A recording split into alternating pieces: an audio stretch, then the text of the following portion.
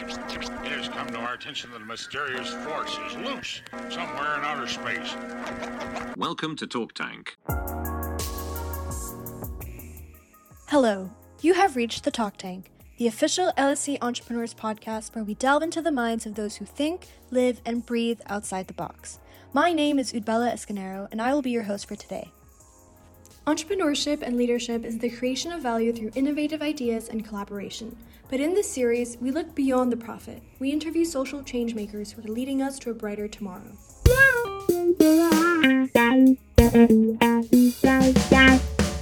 Who is Johannes Weber and what do you do?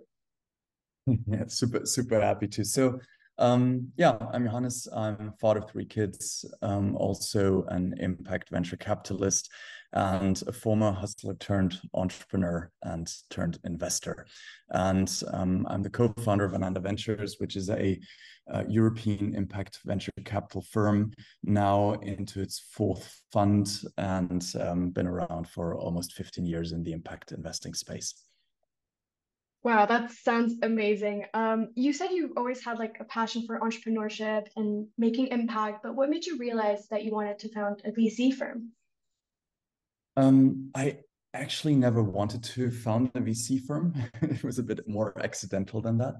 I was always drawn into entrepreneurship, and I really liked that. And after university, I got the chance to build an asset management firm for a really great entrepreneur in Germany, which we also IPO'd. It was a small IPO at the Frankfurt Stock Exchange.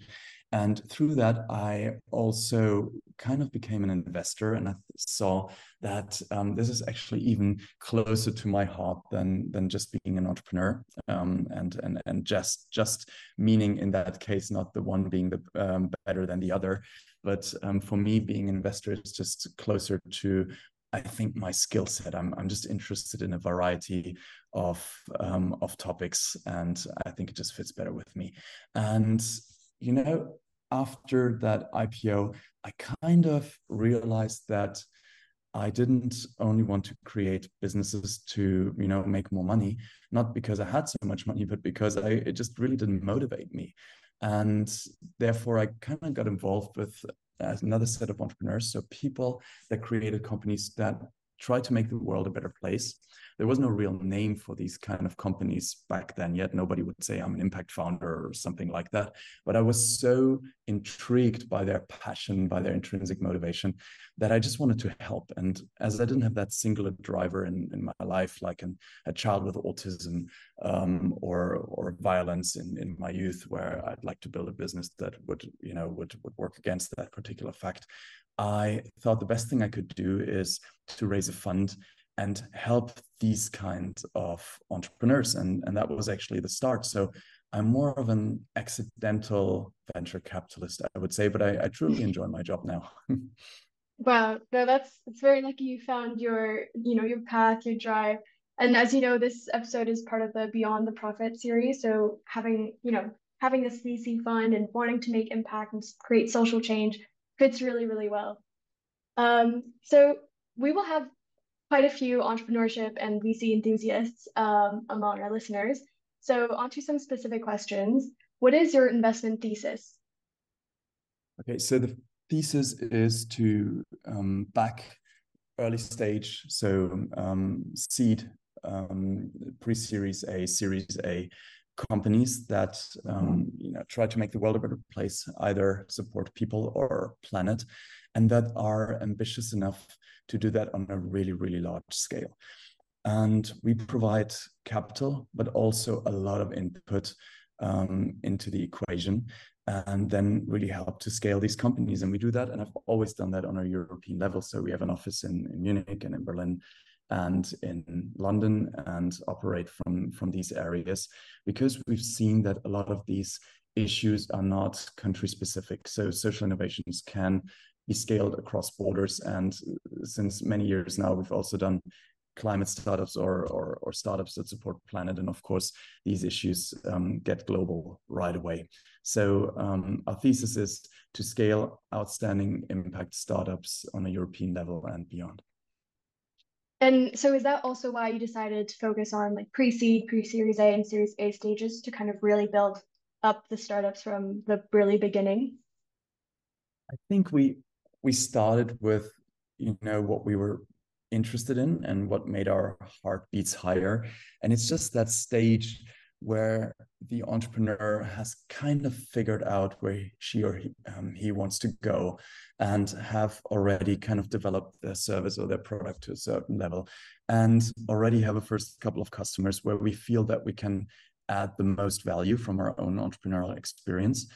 And it's also the time, I believe, where you can, take the right turns or the wrong turns. And I really, really love that stage. And we experimented a little bit with growth companies. And I really don't like to manage a company from a balance sheet. It's just not me. There's people that are so much better than me, and there's so much people that are better than other people on my team and my partners. So I think this is the perfect place for us to be in, and I think we'll continue to stay in that space. Yeah, no, that makes a lot of sense. And you're right about like the startups, when they just begin, like they have kind of an idea of where they want to go, but they could take a bad turn or a good turn. And having someone there, like your VC venture is probably really, really valuable for them. Is this linked to Ananda's new Founders Health program as well? Because I've heard startups often burn out because they're grown too quickly. So is that something you developed because you noticed that happening? Yeah, so you shouldn't overestimate what a VC can help you with as a founder, although they will tell you that they can do all these amazing things. But the truth is, any VC will max out on their network after 6 months, maybe 12 months if they're amazing. And also, most VCs will not understand your business better than you do.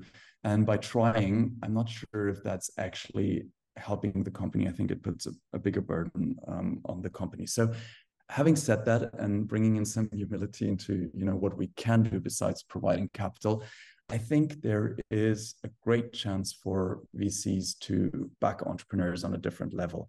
And one thing we've observed in the last 15 years is that founders kind of trade their mental and psychological health for this success or the potential success of their company. And there's so many statistics, and maybe we can put some into the show notes that show that founders, I think about 50% of founders suffer from a negative mental condition during the first 5 years, which could be anxiety or depression. And slowly we start to talk about that in the VC industry and the founders industry. But I think there's not more than two handful of founders who publicly commit to having gone through depression or anxiety. And I understand why that is, because it's, you might still be backed by a lot of capital, or you don't want to be the one person on stage whining. But in the end of the day, it's a truth. And we see that, if you have a 25-year-old founder has not that much life experience yet, leave alone entrepreneurial experience, and you inflate that by the energy that's in capital, you can create a lot of drama. So we are part of the equation. And that's why we started many years ago with our Founders Health program. So it's about mental health, it's about physical health, and it's about well-being. And at the point of investment, we already try to assess how resilient is the founder, how resilient is the team, the founding team. And we work with psychologists there for the sake of the founder. So, once we know status quo, we know where to start from. And then we take a bit of the budget of the company and allocate it specifically towards interventions for mental and physical well-being.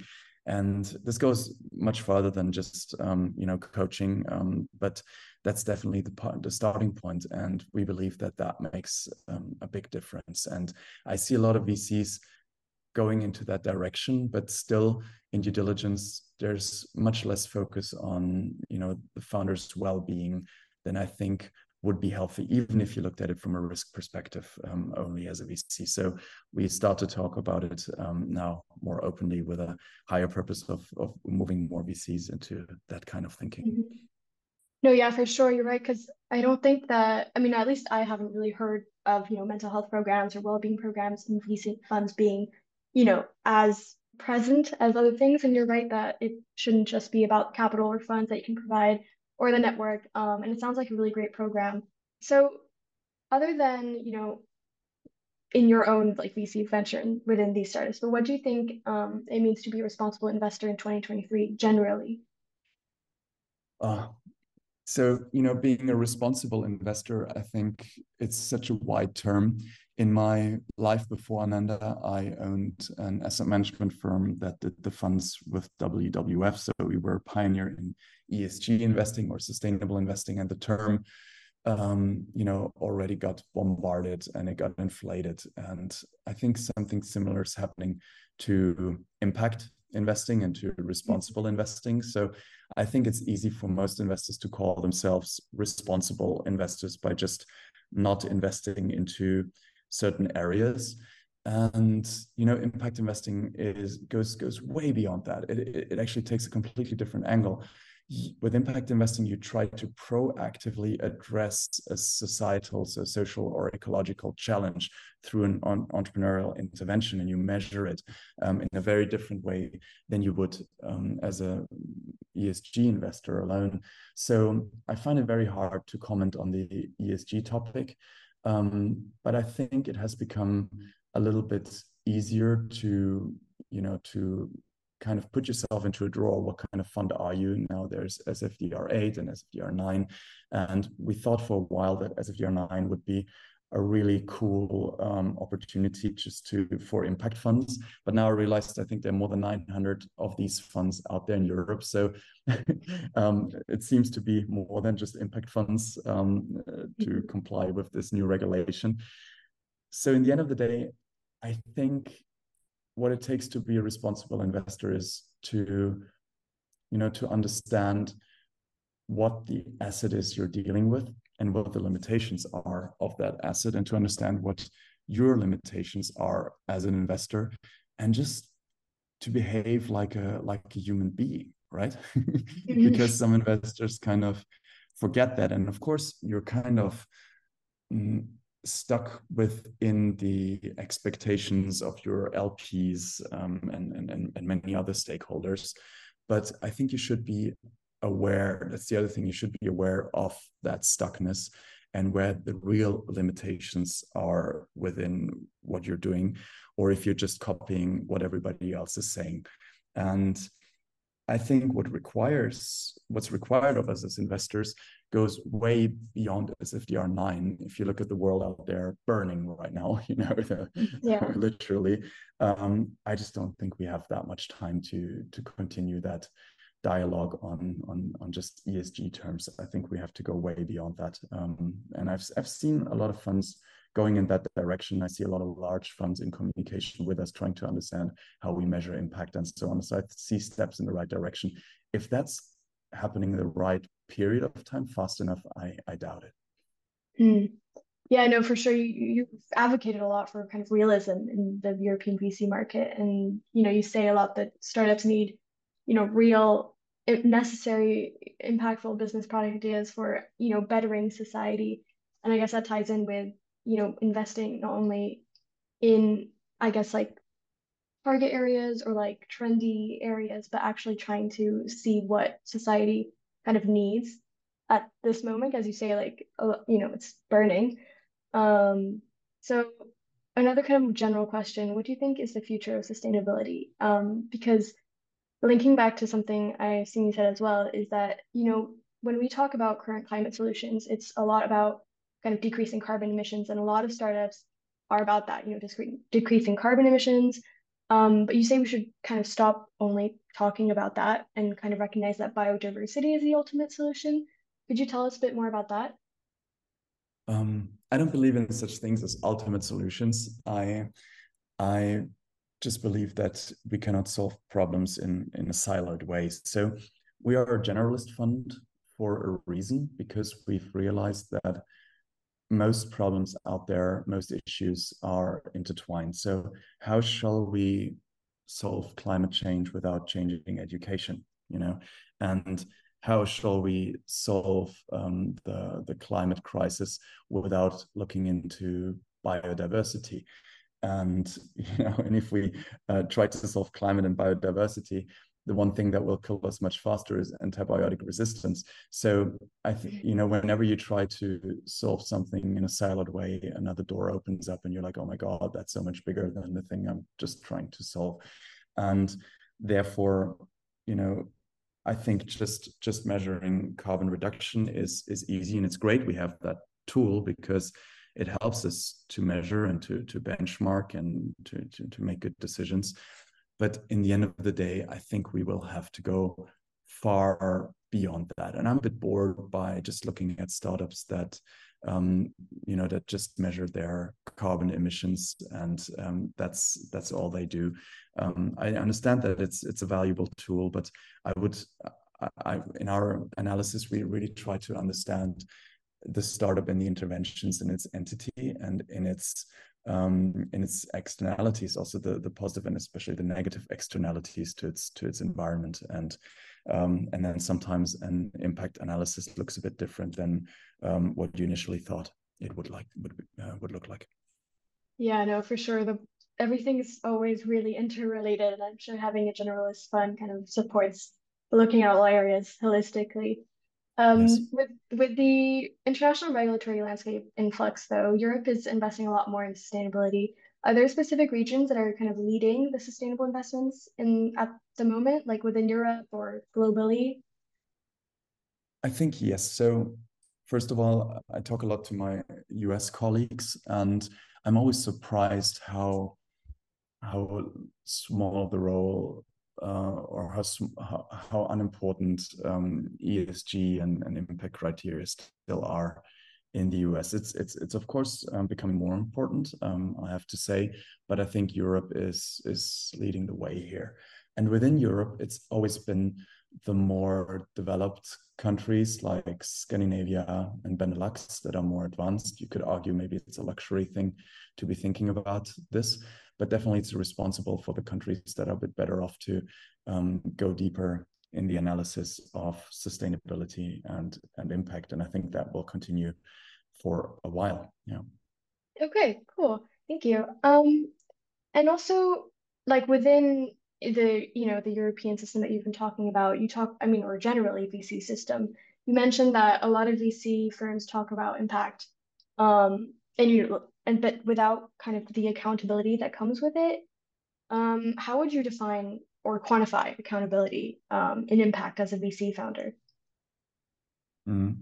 So I do see a lot of VCs now saying that they're impact funds, and in a way, that's good and bad, isn't it? Like, because 15 years ago, VCs were laughing at us. They'd ask us if this little thing we're trying to do here, we plan to do full time.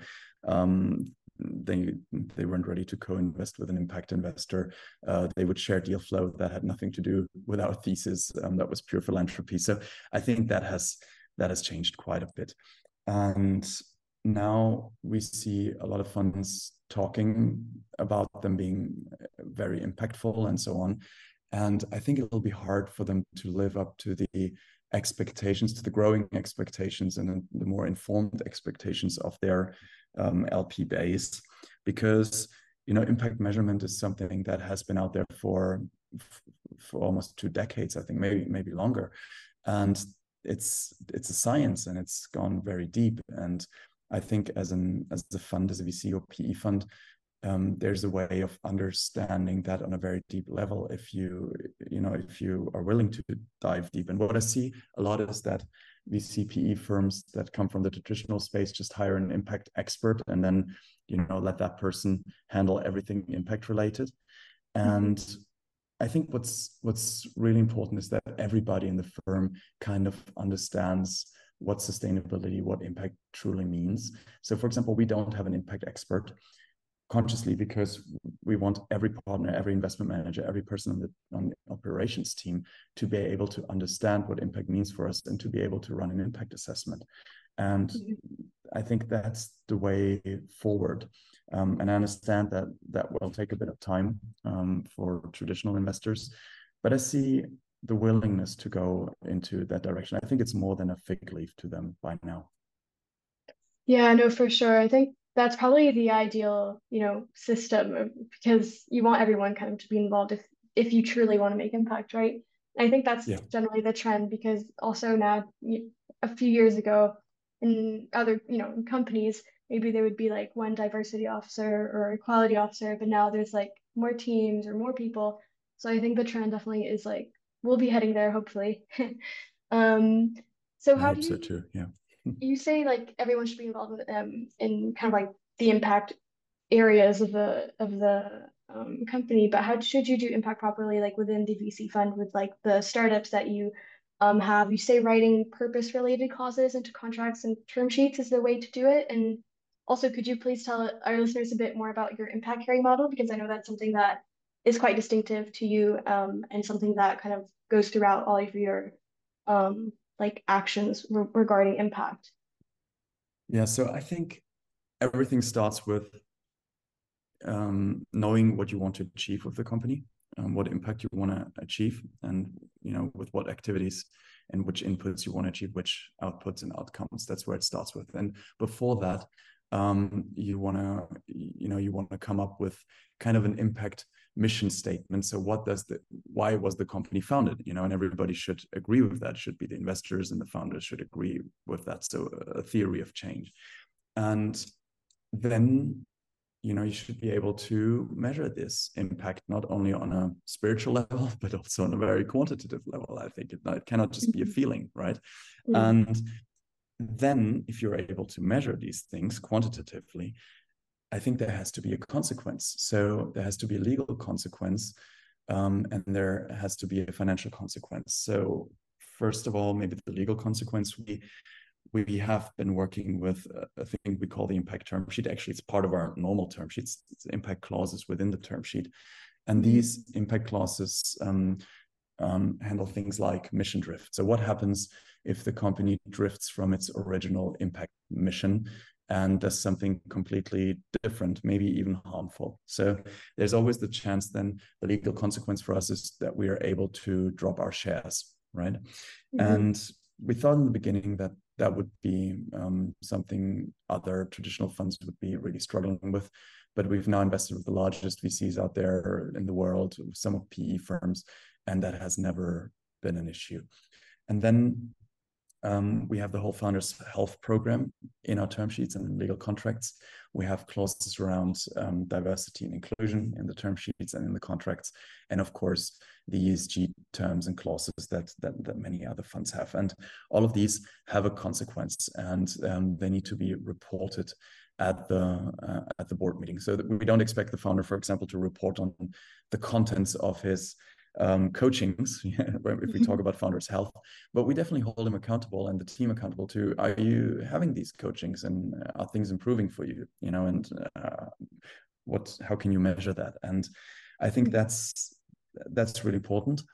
And I see a lot of traditional VCs wanting to look into these clauses, and I've seen even in co-investment situations other VCs taking on these clauses as well within other contracts than they do with on other deals. And I think that's really nice. So we seem to have an impact there beyond just our investing, but just simply through our behavior. And the other thing, so that's the legal consequence. And then if we now want to talk about the financial consequence, we have created back in 2014 the thing we call the impact carry model. We co-developed it with the European Investment Fund. We were the first impact fund to get capital from EIF. And at the time, we said, look, we're an impact fund, so it's not only important to, have great financial returns, but also we need to make sure we have great impact returns. And this should be measured. And if we don't have these great impact returns, then we shouldn't be compensated as if we were having them. So the impact carry model is like another hurdle. We need to jump a financial hurdle and we need to jump an impact hurdle. So let's say we 5x our fund, but we don't achieve the impact we said we would, then our team doesn't see any carry. And I think that's a very fair consequence, right? Because you promised impact returns and you promised financial returns. And that, of course, again, has a big influence on our behavior when we invest.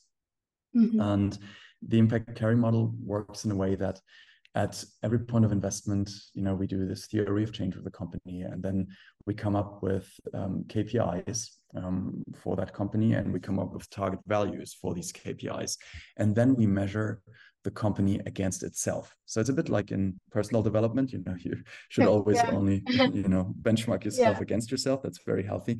And in our case, how should we benchmark a company that works with, let's say, hearing impaired people compared to a company that tries to protect the world from forest fires? So is it better to help a person that's hearing impaired, or is it better to help to prevent a forest fire? That's like playing God. So you can't do that. Mm-hmm. But you can benchmark the company against itself and its developments.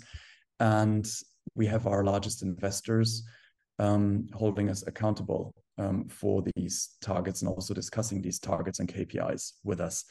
And then, you create a so-called portfolio social impact multiple. And if that multiple drops below 80% of what we wanted to achieve, then in a sliding scale, our impact carry or our carry becomes smaller until it vanishes.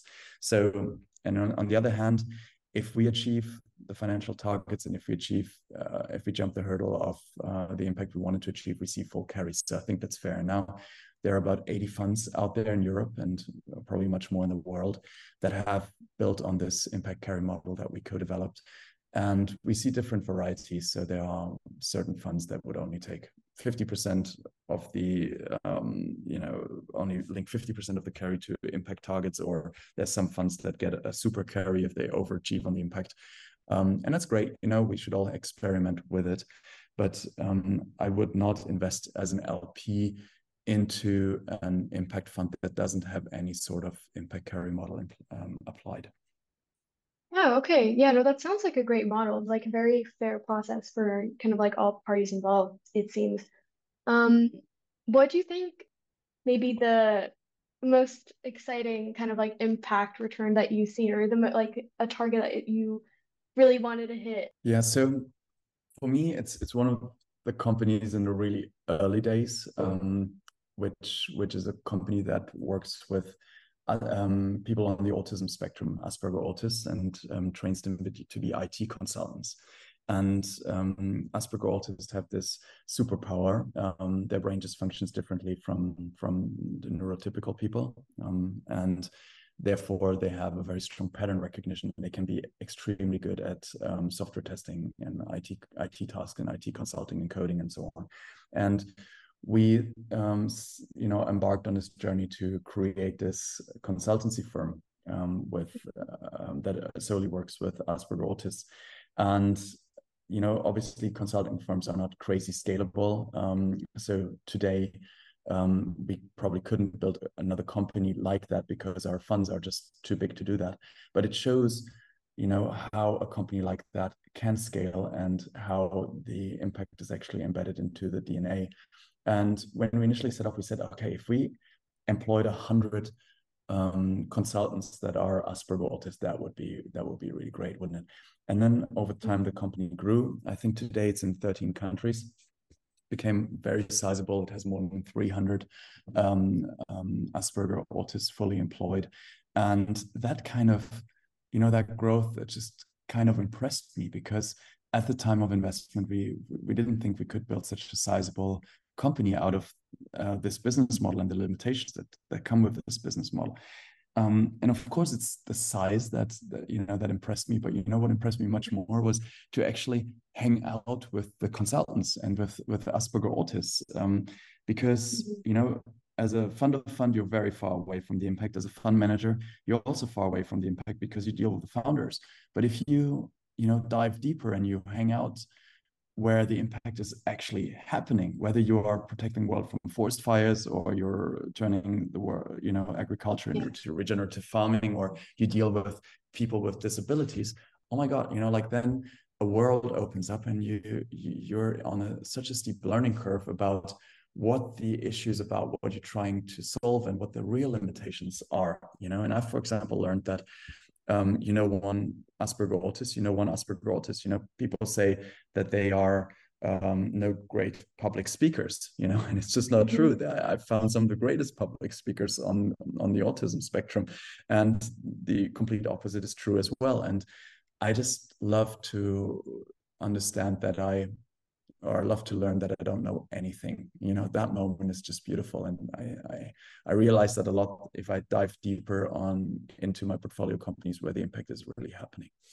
That's such a wonderful example. I think that shows it's a really amazing impact that you've kind of highlighted. And it must feel really rewarding to also be present, like you say, like if you know, delve deeper, you hang out or you see what, the startups are actually doing or the people who are benefiting from that. That must be, it's very, very good. About generally VC, do you have any advice for people wanting to kind of make a difference, like create social change? Is there any advice you give to people who want to get into VC and do that? Yeah, it starts with what do you care about? What are the issues you care about? What do you want to achieve when you go into VC? Do you just want to, be part of great tech?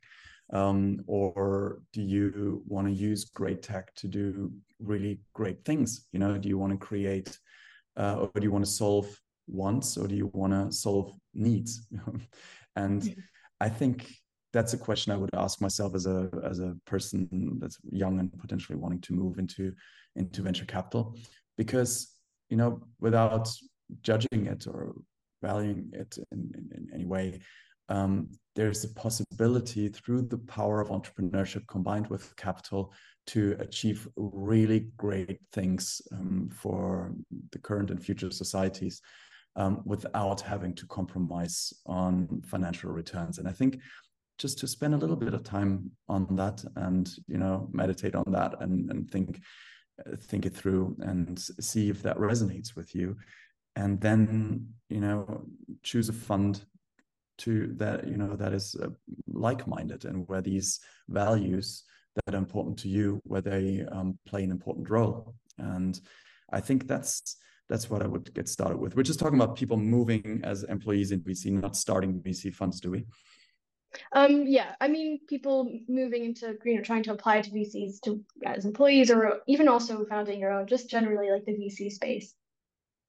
Yeah, and like if you want to start your own VC firm, again, I think it becomes even stronger that you have to act from a place of authenticity, because that's what your initial problem will be: fundraising. So investors will only invest into your fund if they believe that the thing you're trying to do, you will be good at, and that comes with a high level of authenticity. And that again has to do a lot with your values, your applied values. So going deep on your values, and also asking maybe your peers about how they perceive you. Do a little bit of research. How do the people you went to university with, how do your parents, how do your siblings, how do they perceive you? And that will tell you a lot about your values and how you're perceived and where your strengths lie. And maybe you can apply that to your choice of where to work, start off as in VC, or what your fund should look like when you set it up. And I'm a big believer of the blue ocean, red ocean theory. So if you start your own fund, or if you choose to work for a fund, I think it makes sense to embark on a journey where you're in a blue ocean and where there's a lot of possibility to create. And I found that always very appealing. Okay, thank you. That's, I think, some really good advice. So we're coming to the last question, and then we'll go to our section of real talk. But what is the next step for you and Ananda, if you have like a next step, in mind? Yeah, there's always a next step. So when we initially, embarked on this journey, we said we want to prove that it's possible to make attractive financial returns while making great impact returns, or great financial returns while doing great impact returns. And in order to prove that, you need a lot of time, because a VC fund runs 10 plus years. And we are the first impact fund in Europe that has gone through a full fund cycle, and we've achieved a 2x money on invested capital on Fund One, which I think is super important for the entire industry, because you can now show and say that it's possible to create attractive financial returns while creating great impact. And if you look at what the market looked like, I think it was 13 years ago when the fund started, there weren't all these potentially unicorn-like impact companies out there. There were like these Oticons, that I just described. And a 2x on that, I think, is sensational.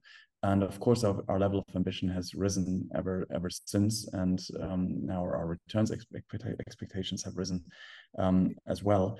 And now that we've proven that it is possible, now we want to prove it on a much larger scale. And I think everybody in the team is really inspired by that. Wow, that sounds really, really exciting. I'm sure everything will go very well. Yeah, and the one last thing we want to prove is that you can stay authentic and kind while doing that, and then you can have fun along the way, because a lot of people forget about the fun element of the entrepreneurial journey or the VC journey. It should be fun most of the day, and if it's not, then probably some things are not quite right, and you have to change.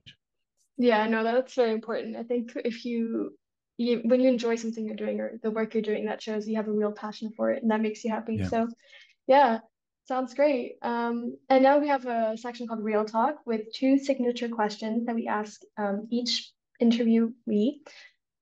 So first one, if you could change one thing about society, what would it be? Yeah, that's deep talk, right? So for me, it would be probably the ego in society, and the craving of whatever it is, more money, more power. Because in the end of the day, we can try to build all these great companies and we can do all the philanthropy in the world, but if we cannot change how our human minds work and how they are, by what they are motivated, and what they get their satisfaction from, then we will most likely gravitate towards the stuff we've always seen. And if you're interested in history, and you've read a lot about history, and I think a lot of students in the UK go deep on history, even in their bachelors and stuff. And I think that's so important. And you see that history repeats itself just because of how the human mind works. And if I had the chance to change the way how human minds work, I think that would be really enjoyable. But I have no bigger idea of how to do that. Yeah, no, that's a great answer. And yeah, unfortunately, no one's thought of how to do that yet. But the thing is, for example, sorry to interrupt, but no worries. Even in impact investing or in philanthropy, there's a lot of ego, and it might be subtler, but it's there. It's about who changed the world in a more innovative or in a better way, compared to somebody else that tried to change that topic. And the same is true for science. And if we could all just stop that for a minute and think about what are we trying to do here, then that would be truly amazing. Yeah, I think people probably, I feel like everyone's really caught up in how things are being done or have always been done, or not seeing the bigger picture. So I guess it's about seeing, like you say, kind of broader goals or what we should be doing and caring about. Yeah. The second question is, what's an unconventional truth you believe helped you achieve your success? Yeah, so I have to think about that quickly, because Take your time. because there's lots of truth. I'm not sure if it's an unconventional truth, but it's unconventional for me, because when I started, I was in high school, I was an athlete. I wanted to be a professional athlete. I was always crazy driven. I was quite aggressive. I always had that aggressiveness, and maybe a bit of anger all my childhood and my young adulthood. And I thought that this aggression, this anger, this way of doing business, being fast, and would would ultimately lead me to being successful. And I think to a certain extent it did, but it certainly also brought there came some limitations with that and some glass ceilings that I, hit my head against. And the unconventional truth here I'd like to share is that I believe that it's completely possible to be successful in this materialistic world and to be super kind.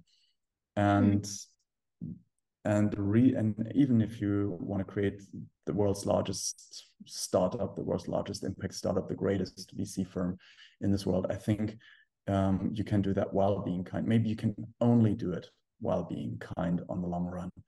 And the reason why I believe this is I'm a boxer. I've boxed for many years, and if you hang out with professional fighters, you find out that they might be former world champions, but they're really relaxed and kind people. So somehow, if you've gone through life and it's done that laundry thing on you, and you've become a better person, then there's probably no other way of being a bit more humble and a bit more kind. And if you have the chance to start with that and not only learn that like I did through a lot of painful experience, I think then you can become even more successful than you initially thought.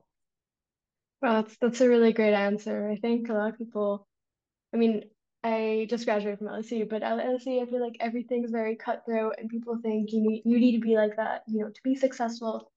But I feel like when you start experiencing more, when you talk to other people, if I'm talking to you now, and it is, I think, really good advice to kind of realize that you can and should be kind and humble and everything, and you can still achieve the same success.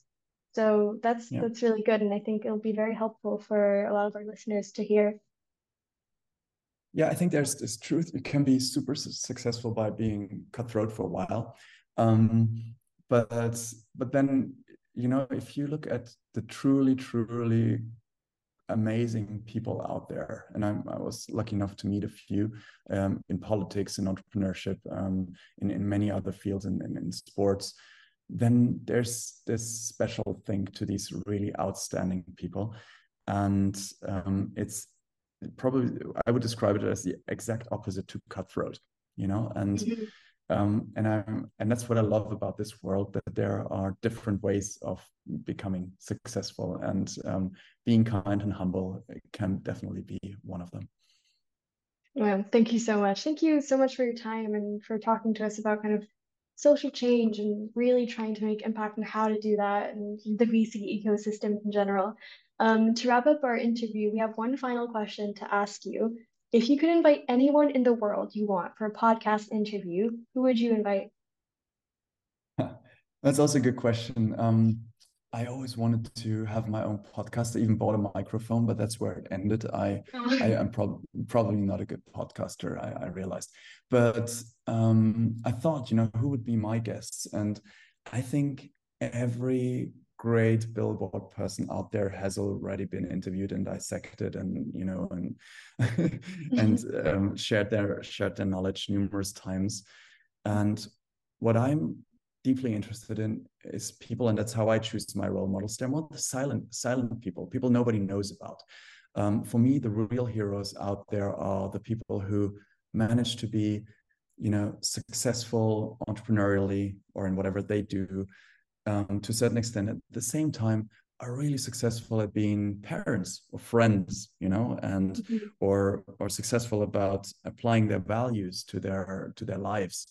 And I know a good handful of people that I call my close friends, that are like that, and I think I would put them on the podcast and try to dissect what makes them top performers in this interdisciplinary approach, which is called life. Wow, no, I really like the interdisciplinary approach you mentioned. I think you should start your own podcast. You're very kind. I have to work on my English, I guess. But yeah, thank you so much for joining us. I really enjoyed it. Thank you, Bella, and I wish you lots of success, and also now after graduating, all the possible success and happiness for you, for your career, and what's ahead of you. Oh, thank you. Thank you so much. Thanks for tuning in, guys, and leave your message after the beep.